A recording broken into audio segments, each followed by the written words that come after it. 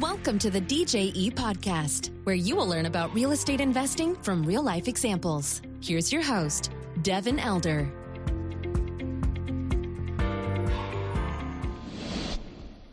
Hey, welcome to the show. Thanks for joining us today. My guest is Drew Breneman, and he is a multifamily operator. They've done a ton of deals over the last decade plus, and so we talk about his journey, starting out as his first business ventures when he was 15 years old, and actually made some good money and started reading books like Rich Dad, Poor Dad, Think and Grow Rich as a very young person, and that kind of influenced his growth into the real estate space, where he was able to get an excellent partner early on that was a single LP for many, many deals. After that, big multifamily deals. And so interesting setup where he was able to build a substantial track record really without outside investor capital other than this one investor and one partner. And so he's parlayed that now over the last couple of years, doing syndications, raising capital for these multifamily deals that they're doing in a number of markets. So he's in Chicago, moving down to Austin, and be doing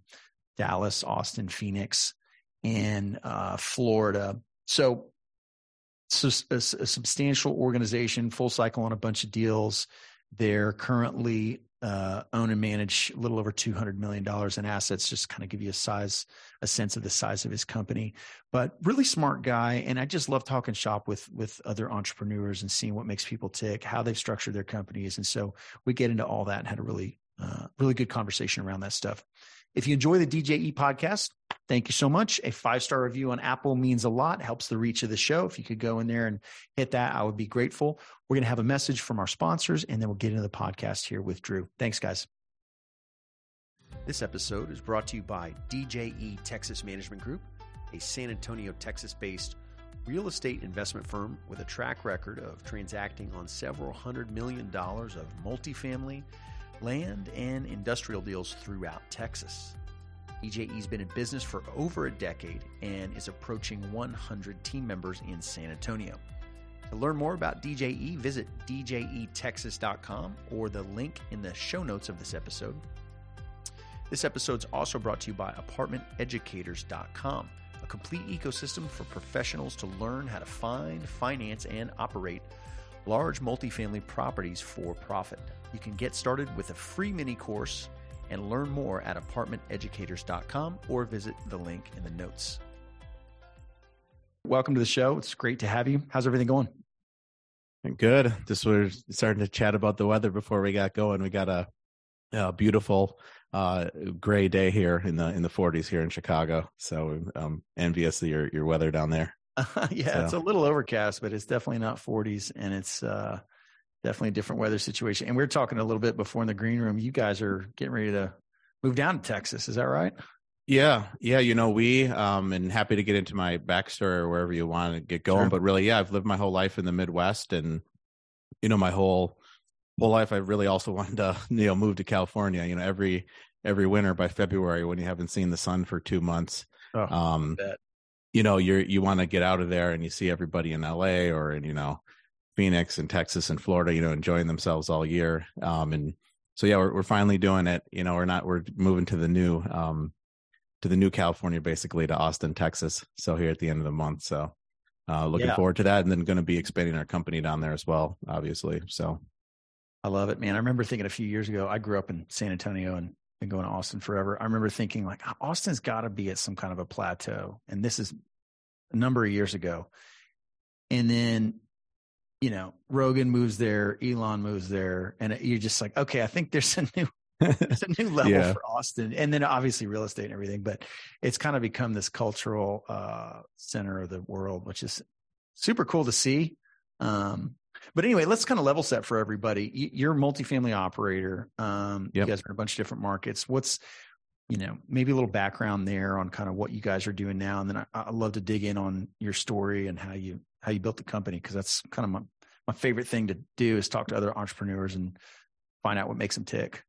Yeah, sounds good. You think just so to start from the very beginning then, or man, that's great. Whatever you like. Okay, cool. Yeah. So both my parents were teachers. So I didn't come from like a business background necessarily in terms of like a family, and I'm from the Milwaukee area. But it kind of got started young in the business world, where I had some of my friends were playing this video game, Diablo 2. This would be back in like the year like 2001 or 2002. Yeah, I remember that.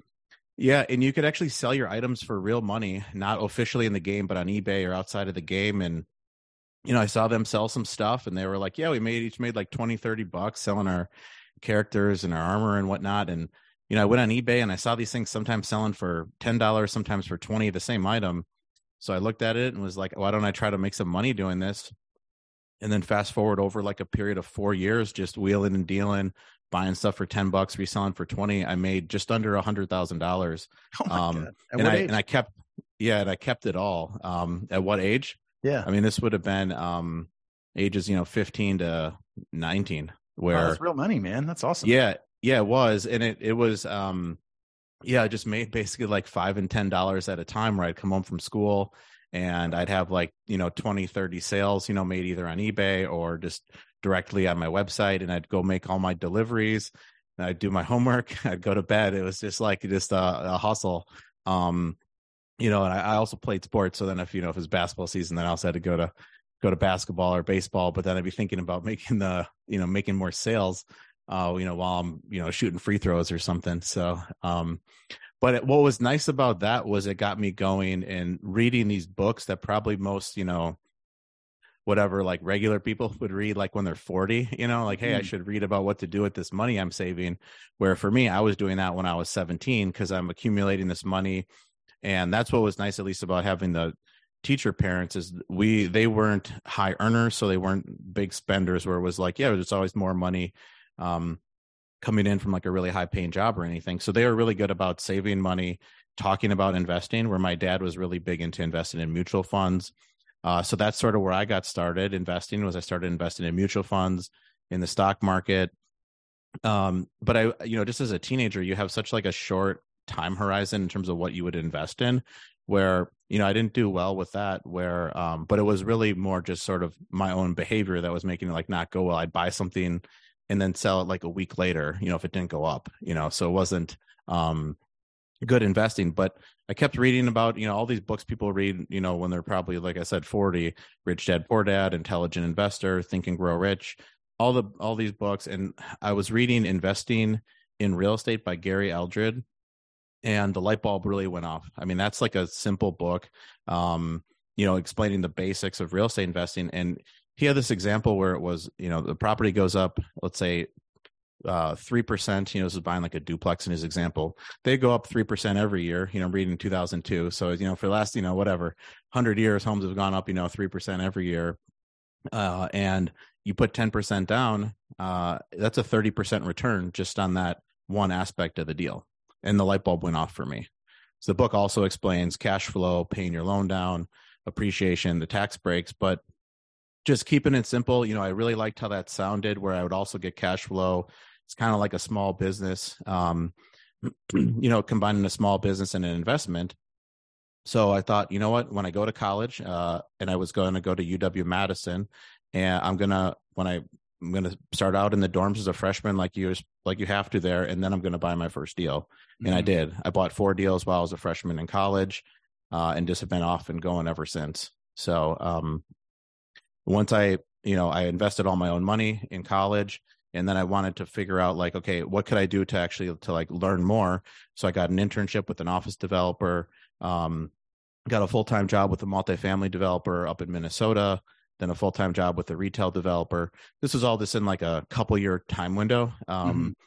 And at that first full-time job up in Minnesota, I met my first partners. So it was a son that was interning there, and then his dad. So I went and I met with them, explained all the activity I was doing on my own, how I bought these deals on my own, and what I do for a living, and met with them. And they really liked one of the deals I printed out and brought to that meeting, and we ended up buying it.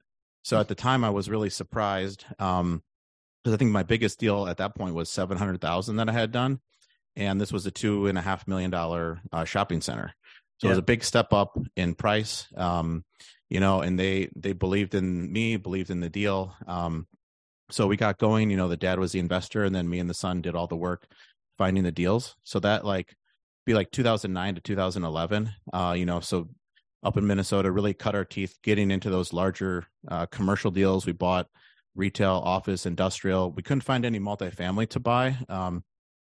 There wasn't really much distress up there in the multifamily side. So that's something that I always remember. There were a lot of shopping centers and office buildings where, the developer might have like one full building they could sell, and then they sell that to us at a steal we were buying at, it sounds crazy now, but we were buying 8 and 9 caps and borrowing at 5.5, 6. So the cash flow was great. Yeah, it was, regular real estate, not where you're buying at 4 caps and borrowing at 4 something. But yeah, so we got cut our teeth doing that, and then eventually I moved to Chicago for that retail job. Well, I was doing all this on the side, just night and weekends, basically working 3 jobs.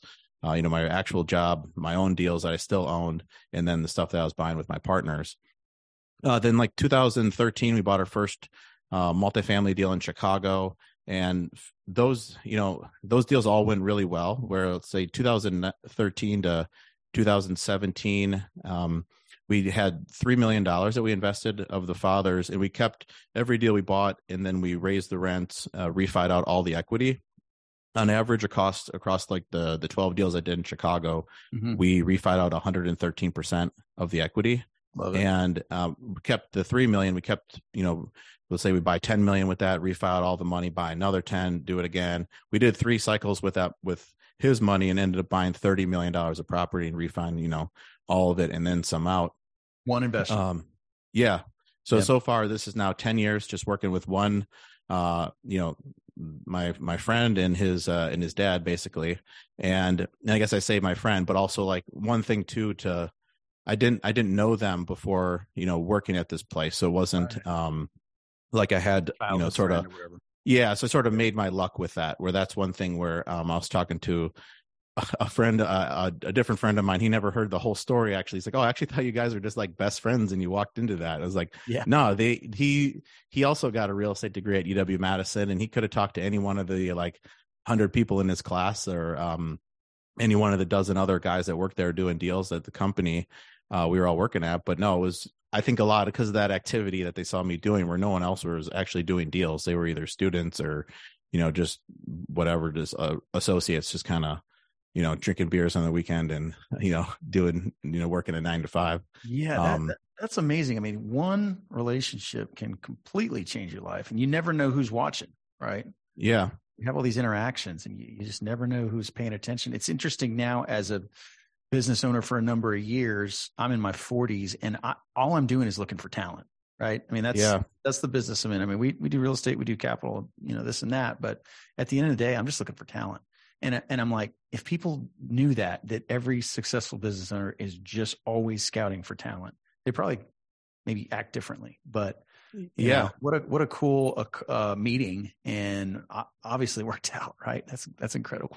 Yeah, it worked out great for everybody. Where the dad, he had one commercial property that he had his business located in, but he wasn't in real estate. He had a highly successful business, and also was had an accounting degree, but his business was in construction. So he was around real estate, saw his clients make a lot of money, but wasn't, he wouldn't have probably known if you said like, we need to be at a 120 debt cover on this deal, like what we're talking about when we're sizing our loan. And that's what he needed us for. What's a good deal? What's a bad deal?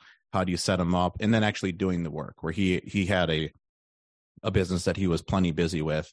And then, he had, frankly, like plenty of money. So probably not interested in like just starting an entirely second business that then would take up all his free time. So perfect limited partner, right? I mean, that's perfect setup, win-win. Yeah. So having, and it's different today, we're doing more syndications. So it's on a lot of the new deals where we're pooling other investors. So kind of what, but that was great. And we still work together, where we're doing, if we sell something, we'll do a 1031 into a new bigger deal.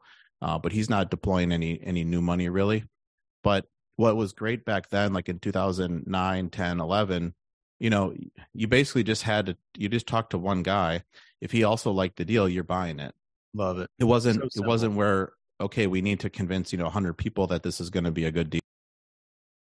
Or you can have a conversation on the front end, And so we were able to have like a lot of conviction with the things we bought, where probably with a lot of like, if, conventional underwriting, even today, if you're going to buy something, like it should work where, a year ago, 2 years ago, people were buying 3% cap rate deals, borrowing at, floating rate, and made those work because you could assume, you sell it at a 4 cap, or, it's because you're still trending your cap rate up. And anyways, it's crazy today. It's like, to most people with the kind of conventional underwriting, you could buy a 5 cap today and it won't work because you're borrowing over 5, you trend your cap rate up, now you got to sell it at a high 5 or a 6, and the returns actually aren't too great.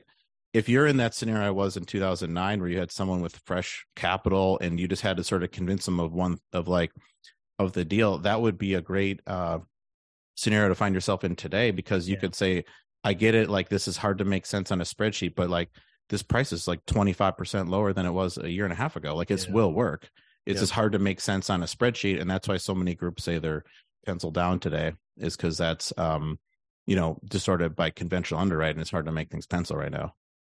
Yeah, it's a real advantage for somebody right now. We're talking very beginning of Q2 2022 right now, and there's just going to be this divide of people that have more liquidity or different access to capital versus a syndication, which is kind of the most difficult thing to pencil. You're trying to get 50 LPs, a certain benchmark on an IRR, and it's just different. But yeah, for those folks with alternate source of capital that's maybe a little more patient or looks at it differently, there's discounts to be had. Yeah. And I think those deals, the stuff you could buy today, that'll make a lot of sense once, if you look at a 5 or 10 year hold, this is how all these wealthy families in these big cities made money in real estate. Like nobody, or actually a better example, one of the people I bought a deal off of in Chicago, his dad, he bought like 50 duplexes in the Lincoln Park neighborhood for like 30 or 40 or 50,000. And that's a neighborhood where, it's one of the nicest neighborhoods in Chicago, and a duplex would be $1 million today. Yep. And I don't know what his IRR is or anything. Like he could have probably made a huge return on a 5-year hold, but he kept it and, literally made, if there was no cash flow, would have made $50 million just sitting on the things. And I'm sure there's cash flow because the rents are very high there. So, so I think basis is so low. It's going to work one way or the other, right? Yeah. And so that's, it's real estate is about making money slow. And, it's not the thing where you're just flipping. So in and out of things. But yeah, I guess just to bring it to like today. So actually, so in that, in this father-son partnership, the son, he actually passed away unexpectedly in 2019. So kind of my whole like life was just kind of thrown up in an Etch-a-Sketch sort of, where we had been doing every deal together for the most part for 10 years. And then, right. And then the dad's not as interested in doing as much new deals. If he had to carry some of like the workload. So then that, I had to kind of go, all right, what's going to be, what should I do next? And I went back through my Rolodex, if you will, and just continued having conversations with people. And I got into another similar scenario where it's a partnership where it's this time a father-in-law and a son-in-law. And we started buying deals in 2019, and we, in the last, 3 years, call it about $100 million of property, just a little bit over. So then, today own about, just over $200 million of property, with most of it just with those two investors. Right.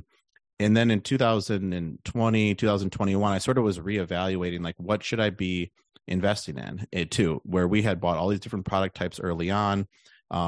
The Chicago apartment deals had all gone really well, but they were really hard to execute. And it felt like I'm sure everyone feels this, where they're buying like the best deals in the market and they're doing a really good job. Our returns were really high, where our average realized return is a 25% plus IRR.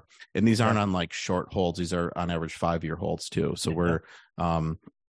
we were delivering really good returns, but you could tell the whole time, we're just facing all these headwinds with taxes. There's not that many people moving here, and they're building a lot. So why not get in front of some of those trends and actually like look at other markets? And so what what happened is we evaluated the entire country, figured out what's actually correlated with price appreciation and multifamily doing well. And we started moving into new markets. So in 2021, we moved into Phoenix. This year, we're going to also expand into Dallas and Austin.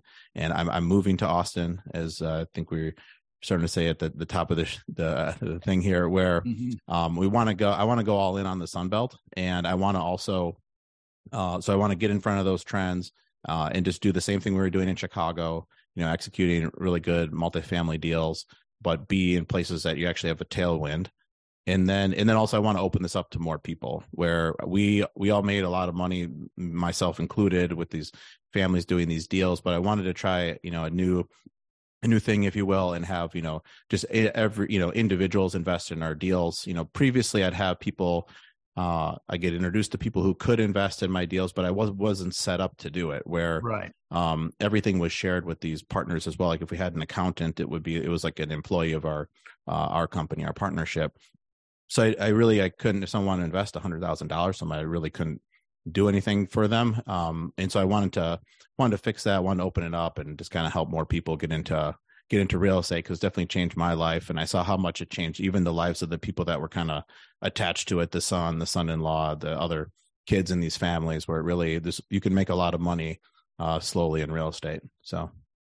Yeah, being the conduit to that for people is a cool part of this business. The kind of retail options for investment capital for an average person, they suck. I mean, it just kind of the default investment option. And I'm sure you've run into countless folks, as I have, that have done well in their careers or businesses, and then it becomes an issue of, I got $1 million liquid. Like, I know it's losing inflation. What do we do here? And to your point earlier with, one of your early partners, they're not in a position to start a real estate firm. This is hard work, right? And looking for deals and underwriting deals. I mean, this is a whole thing. We've got a whole team to do that.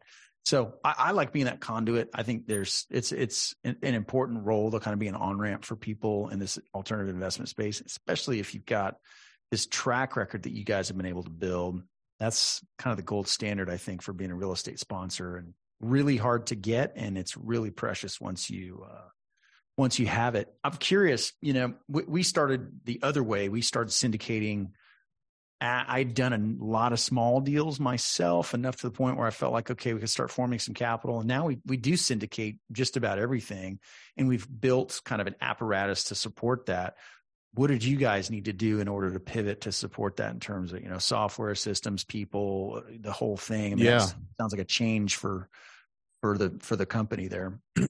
Yeah, it really was, because I'd say from 2000 and, until 2019, I had found and done every deal for these partnerships. And then my partners were doing property management, asset management, some of the accounting. Each business only had one employee, really, just accounting. And then because some of these commercial deals are very easy to manage, or we didn't even need a property manager. Just you get so few requests that any one of us can handle it. And then I would do the lease renewals, because then that's on a commercial deal, that's, millions of dollars being discussed. So we didn't want to just pass it off to a broker or somebody. Yeah. So that, so we did not have on all the commercial stuff.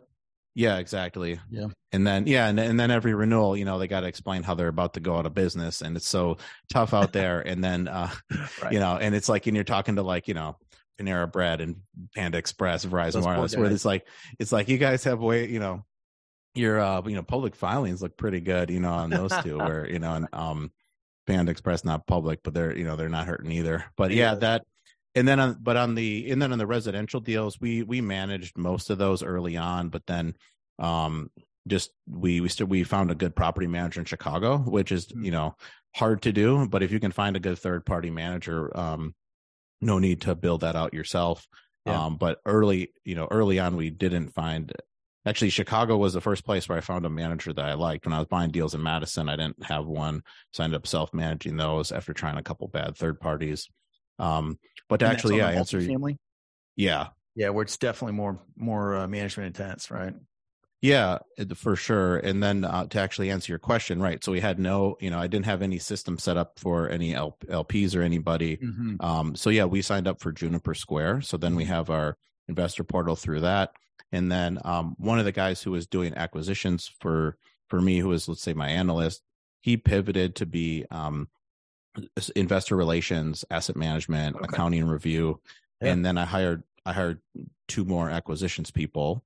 And then one more entry level, and then one who was experienced, and then eventually picked up a third. So then we have, 1 asset manager, and then 3 acquisitions people in terms of like to round out the staff. And yeah, everybody, so we had to build out a lot of systems though, because we went from just me doing everything to now sort of we need to, and I've listened to a number of your episodes. I know you're big into systems and stuff. And that's something I haven't done a great job developing, where sort of I started out, I signed up for this traits test called Culture Index. I don't know if you've heard of that. Sure. Definitely. Yeah. And so I was really focused on getting like the right people in the right roles.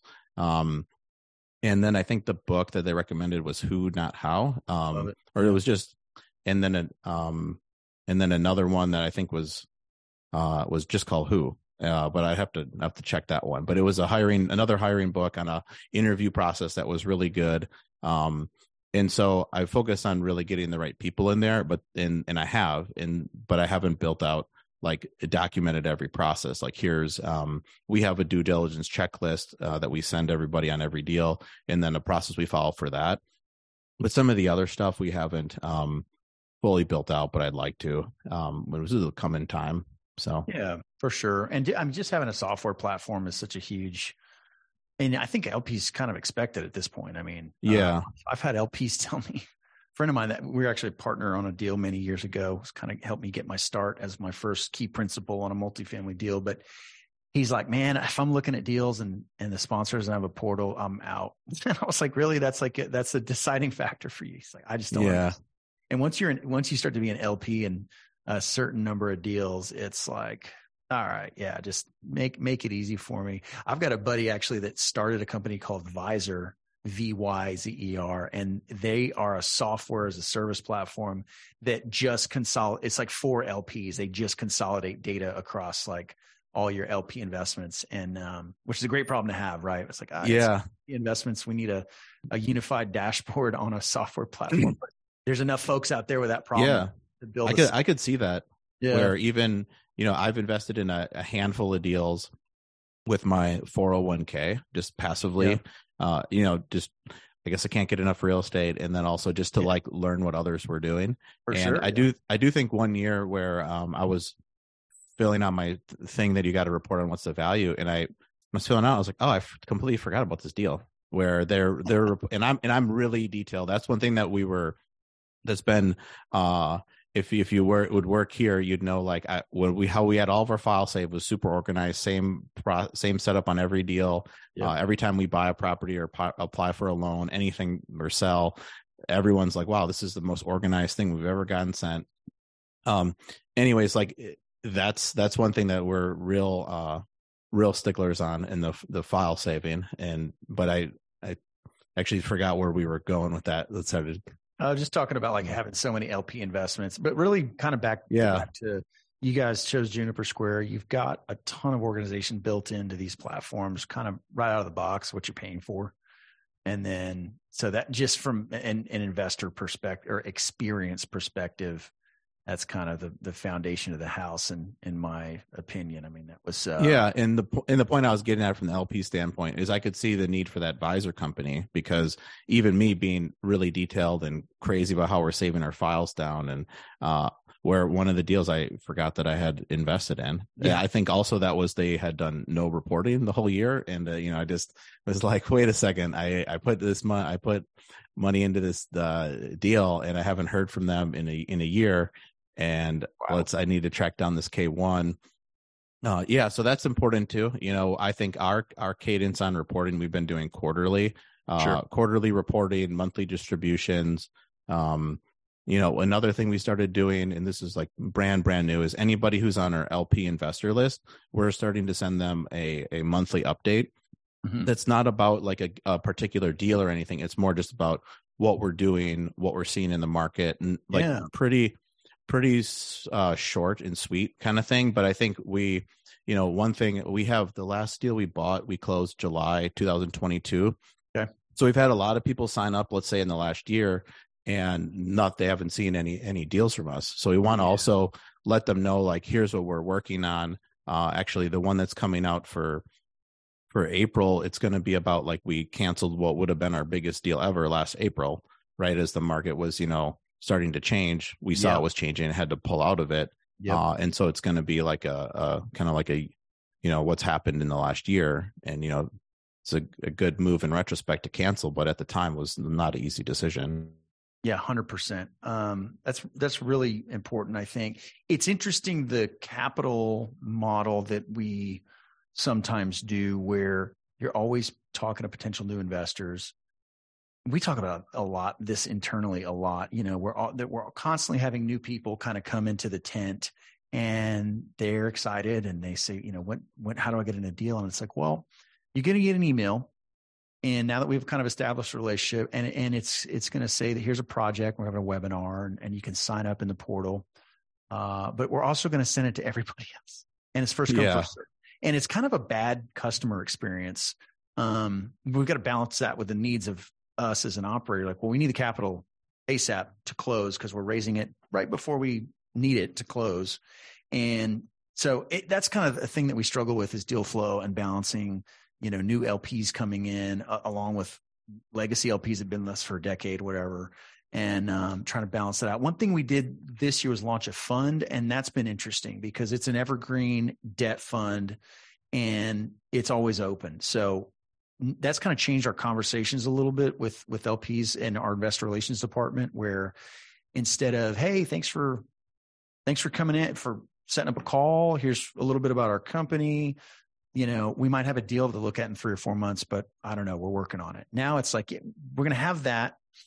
We're going to go get as many deals as we think makes the pencil. But then we also have this fund, and it's kind of like another menu item. So that's been interesting to see this year that, okay, we do have something to talk about all the time that you could sign up for tomorrow, but we're also still continue to pursue multifamily or other kind of deals we do. But it's a balancing act, and you want as many LPs as you can get, but you don't want 10% of your investor base to only, get a crack at the deal. So it's interesting balance. And I'm sure you guys are going through all that, having kind of come relatively recently to syndications, despite a ton of experience in these deals, right? Right. Yeah. It's an interesting conversation to have, where you'll talk to someone who's highly interested and wants to invest now. Yeah. And then you're like, well, actually, that's not how it works. Like, you need to have a new deal. And so it's an interesting problem for both the investor and the sponsor. Mm-hmm. And then too, I'd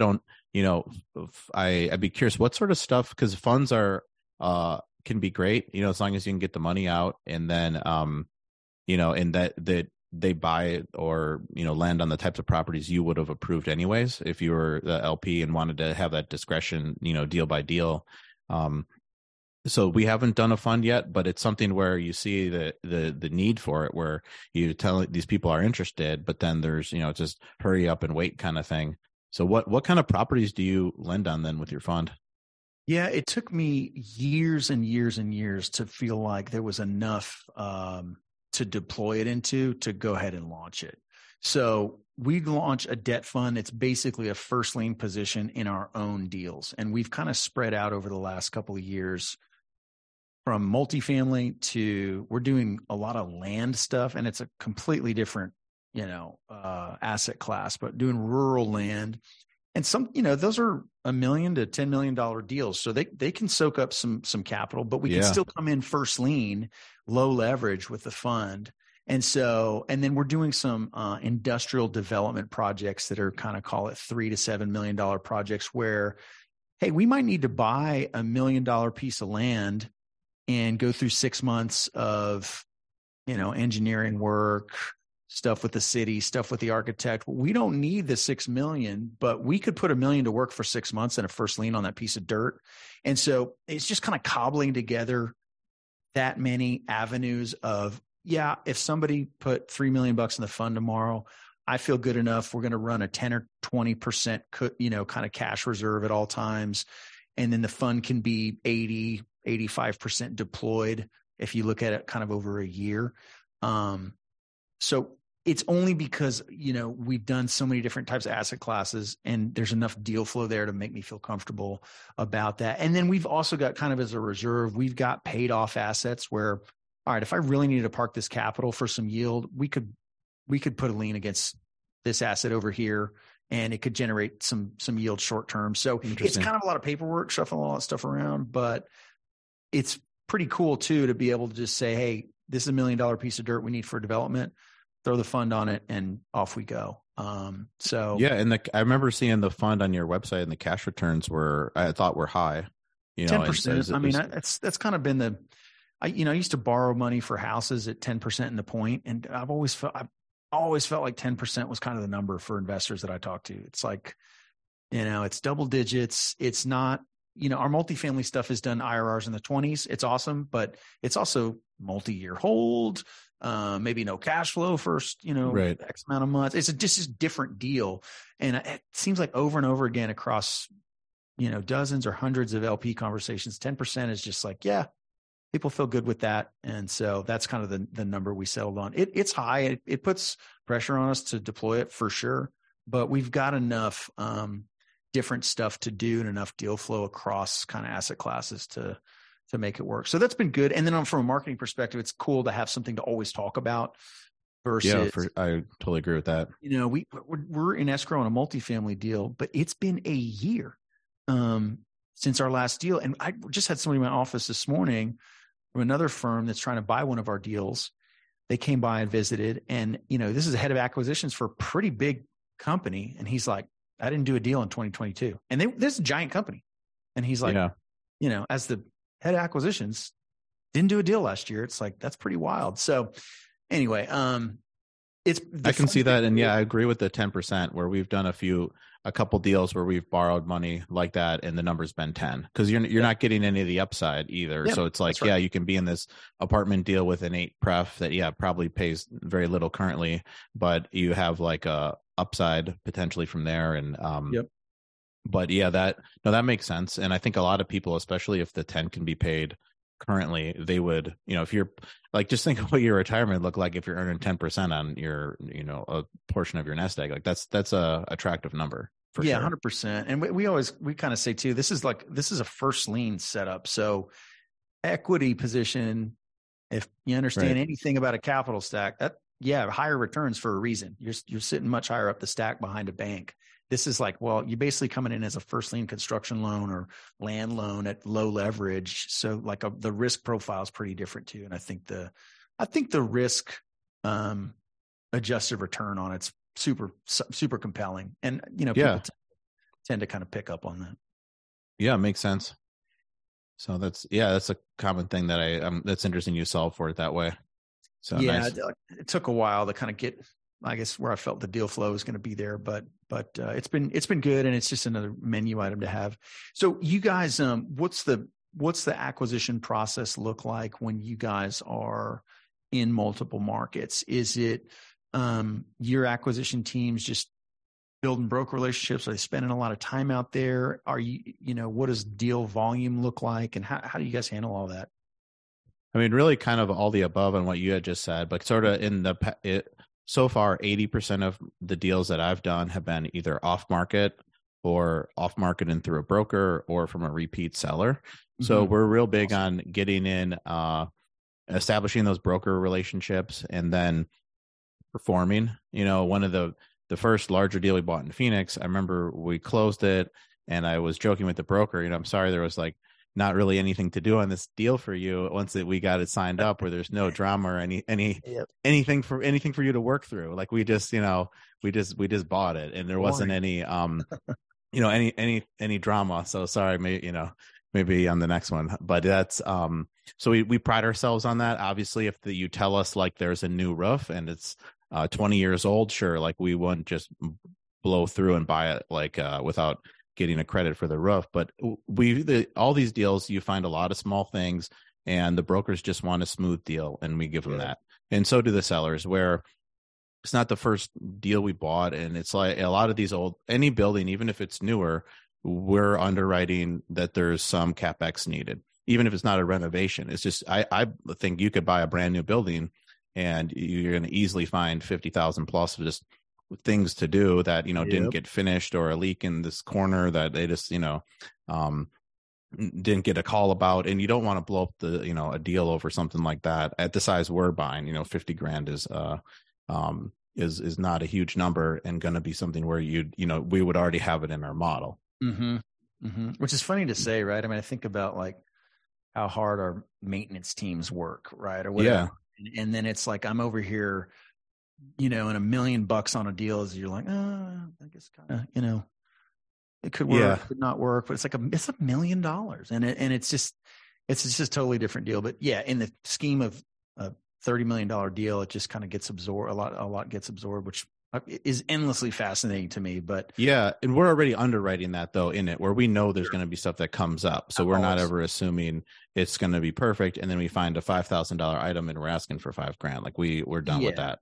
Yeah. But you can't be petty. There was a guy, like I said, in my office today, making an offer on one of our deals. And his pitch was, hey, we got agency debt, repeat single source equity in this market, and we won't retrade you, fool around. And I'm like, there you go. That's it. That's all anybody wants. That's a good pitch. Yeah. All anybody wants. Yeah. And in terms of the types of deals we're buying, we're looking 5 million to 50 million in terms of deal size in those in Phoenix, in Dallas, and in Austin. Yep. And we're really looking for, let's call it core plus type deals. So that would be like a newer building, let's say built 1990 or newer. And it wouldn't usually have much to do physically with the building in terms of like, it doesn't need a renovation program typically. And it's usually you're buying it because you have there's some sort of discount you're getting in your mind where you're buying it on low rents, or in 2020, I did 3 loan assumption deals, which that was back when the rates were not attractive on a loan assumption. So at the time, so we were getting discounts because of that, because the interest rates were in the 3s, and we were assuming these loans that were already into their amortization schedules in the mid 4s. So it wasn't attractive to a lot of buyers. And so we were able, these were all agency loans, and I've done around 30 agency loans. So it wasn't anything new for me. So I didn't mind stepping into those, and we got, and all of those were acquired off market because they had talked to, I made it known that's what I had done a lot of deals on. So when brokers thought I have this loan assumption deal, they thought I should talk to Drew and see if he likes it. So really, we've worked those broker networks hard in terms of deal sourcing, and we're starting to reach out to owners directly, where we're been building the company, is how I like to see it, over the last over the last 20 years we've been building the company, but really over the last year, I view what we've been focused on as building the company. We're right when deals aren't penciling, like we're not just sort of sitting here looking out the window. We're thinking, what can we improve on, and reaching out to owners directly is something that we're doing. But we're not, I don't call an owner and ask if they want to sell. Like, you want to just get a relationship going and then just kind of see what happens, where, I get a lot of voicemails where people literally, they leave me the address and ask and say they want to make an offer, well, I don't want to sell that building right now. So I guess there's not much to talk about. Where if they wanted to compare notes or something, or they own another building nearby, we could chat about what we're going to do for, rents, or what happened with our property taxes. That would be more interesting to me. So I'm trying to lead with something more like that. Yeah, especially on assets these size, you're not going from first date to marriage in the same day. But I'm sure you get these too. You get like these wholesaler, letters for your $20 million bill. They buy all cash. It's like, closing 30 days. It's a waste of the letter to put me on the database there, but not happening, right? Agreed. Yeah. And the second type of deal we buy is your kind of more typical value add deal, built, let's say, 1980s or more recently, that needs a renovation program. And those are, it's interesting today. I will say that when I talk to LPs, everyone is more interested in whatever deal has the higher returns, which is very fascinating to me, where, fascinating too. And I think it's a mistake, to be blunt about it. And everyone who's the actual sponsor, or if you were just investing your own money, they realize this concept. But let's say you have a value add deal and the LP returns are 15% a year. Let's say that's your projected IRR. You could, if you bought a 1990 a built building that didn't need any renovation, but you're just going to assume this loan and maybe have to put in a little more equity than you like, so you're getting a little bit of a discount or something. Maybe that makes a 12 IRR, but there's no moving pieces, so your 12 is a lot more likely. And then on this renovation, you're going to have to, when you vacate the building over time, re-rent it, take all this construction risk, vacancy, refinance later on because you can't get a permanent loan right away. You've got all these moving pieces, and most of these LPs, they just, whatever has the highest projected return, they're like, I'll take that one. And it's interesting where the people actually doing it would be like, this is like 10 times more risky for 3% more return. Like, why would we not just take the safer one? So that's like an interesting thing that I've seen everyone pick, and it just gets even sort of more extreme when you go on like a CrowdStreet type website, where then you could invest in this office building where they're going to acquire it and take it from 0% occupancy to 100 in 18 months, and you'll make a 30 IRR.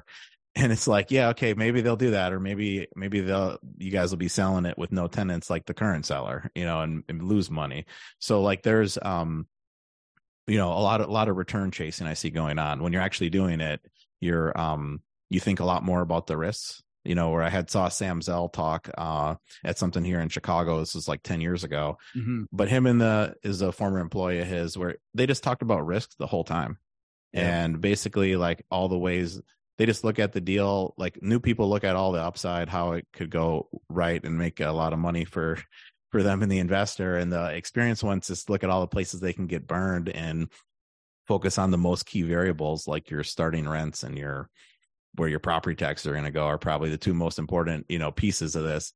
And then they're not, or new people, they'll be real getting in the weeds on stuff that's not going to drive the deal, like making sure they got their utilities exactly right or something, where it's important to be 5 years out, right? It's like, it's important. You can't be totally wrong, but it's like, I've never looked at a deal gone haywire because of the gas bill, but I have for people projecting too high of starting rents or the wrong, property tax assumption or something. So yeah, 100%. I'm in the middle of Sam Zell's book right now. I enjoy it. They're big focus on just looking at the risk there.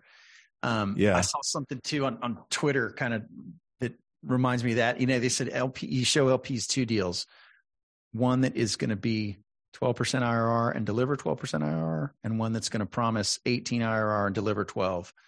They're going to go for the second one every time. And it's like, just whatever was promised. But I think we spend all day living and breathing this stuff. Sometimes I think it's easy to kind of forget your own expertise. You've been doing this stuff for forever, and this stuff inside and out. And honestly, a dentist LP, they might not at all. They're kind of opening the deck, looking at your IRR projection and making a decision. So I guess can't blame people, but the execution risk on this stuff, I mean, it is so hard to do these deals. And, you got so much resting on a leasing agent, maybe new starting their career, making X bucks an hour. And it's like, man, if they knew what was riding on their performance, they might not be able to sleep at night. But there's a lot, there's a lot going on, especially with these deep value add deals. And I'm with you. People need to think about the risk adjusted component here. And I think that's hard if you're just a remote LP and you haven't done this stuff to really understand how much work really goes into these projects. I think that's right. So you said 5 million to 50 million. That's a pretty broad target. How have you found property management to be, given that you're, remote and pursuing like a pretty broad range of, I guess, unit counts? What's kind of your take on how that's been for you guys? Yeah, well, what we've benefited from is we've narrowed the field of what we're doing, at least to that amount, where we have specialized in just apartments and just in those markets. So where we've at least, it's not like in the old days or where I was doing industrial and retail and multifamily and had an office building, where we were like the local experts in the Twin Cities, let's say. So it's really hasn't been that different market to market, where other than the rules around evictions and security deposits, I'd say there's not a huge difference across these different places, where evictions are a lot faster in Phoenix than in Chicago. Like learning the rules there's a bit of a learning curve. But the only difference is just whether you have on-site staff or not. where, because if you're below 100 units, most people's rules of thumb is, at 100 units, it's one person in, one person out. So your property manager in the office, your maintenance person out of the office. And so like in Phoenix, what we found is we have a company that's been really good at the sub 100 units. So no employees on site. And same thing with Chicago, the property manager we have here, they specialize, they have thousands of units and pretty much none of them have any staff at their buildings where, and so, yeah, we have a 72 unit in Chicago with no staff at it, full time, they're just a call away sending the maintenance person or a leasing agent. Yeah. And then, so that's been the biggest difference. And then when we're into let's say 100+ unit deal, that has staff, like we found a better property management company for that. So it's just kind of knowing everybody's strengths and weaknesses, and you're only going to kind of find that out really by using them and being in the market. And then, yeah, as far as actually being in the market, we go at least once every month, either myself or someone from the company.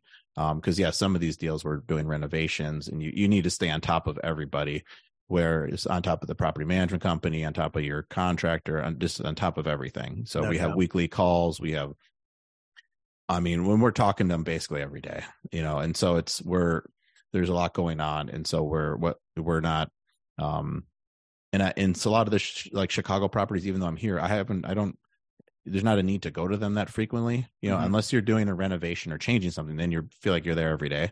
And so, so it hasn't been, I'd say, so we've done just fine not being in the market of Phoenix with everyone being in Chicago, but obviously boots on the ground, I think is still better. I think we just overcame it by, it's not like our first apartment deal. We've already bought, 20 in the Midwest. So then we knew what to ask, what to do. And some of the people we've hired have remarked that, where they're like, you guys have done this before, kind of thing, or, because also too, I started out from like, literally doing every role. So when I bought my first deals in that Gary Eldred book, he said you should manage your own properties, and, to learn what you actually might hire out or what's needed. And I did that. And then, and I've turned units, I've painted, I've cleaned, I've fixed things, so I've done every role from, shoveling snow and, to buying the building and refinancing it. So like, it's been, but boots on the ground's better. So I'm looking forward to being in Texas and, being the local Texan for the company here. So yeah, love it. I think there's a lot of merit to what you said about actually doing the work and kind of coming up through the ranks, doing all of it. Certainly people that are successful that haven't gone that route, but I'm glad I went that route, and it was unpleasant, I think, on some of that stuff. Plenty unpleasant in the early days, but it gave me insights that I don't think you win them otherwise. So I think it's important at least to have gone through it, even if you don't stay doing that too long. Yeah, agreed. Yeah. Well, Drew, this has been awesome. I love hearing about your company and your start and your growth, and welcome to Texas. I know that move's coming up. If somebody listening wants to connect with you and the company, how can they do that? Yeah, you can go to breneman.com, and right there we have everything about our company, the deals we target. You can sign up to be on our investor list. I also have a podcast too that I started about 1.5 years ago called the Breneman Blueprint. So you can find that on all the podcast platforms and on YouTube. So awesome. we get in, it's similar conversations to this, where it's more guests who are in real estate already, lenders, brokers, sponsors, where I've been trying to add more passive investor content and how to do your first deals. I started out real in the weeds on, advanced stuff right out of the box. So I have, I've been trying to mix it up, but yeah, so no, that's been fun doing that. I've learned a lot, having these kind of conversations has been fun. That's awesome. How often do you guys publish on the podcast? Weekly. We finally have a more, for the first year, our cadence, if you will, was just whenever one was ready, so it could have been 1 week, could have been 2 weeks, but we've been going every Wednesday now for the whole year so far. So putting out a new episode. So awesome. Love it. Well, if you're listening, you can go to the show notes, click through the website and check that out.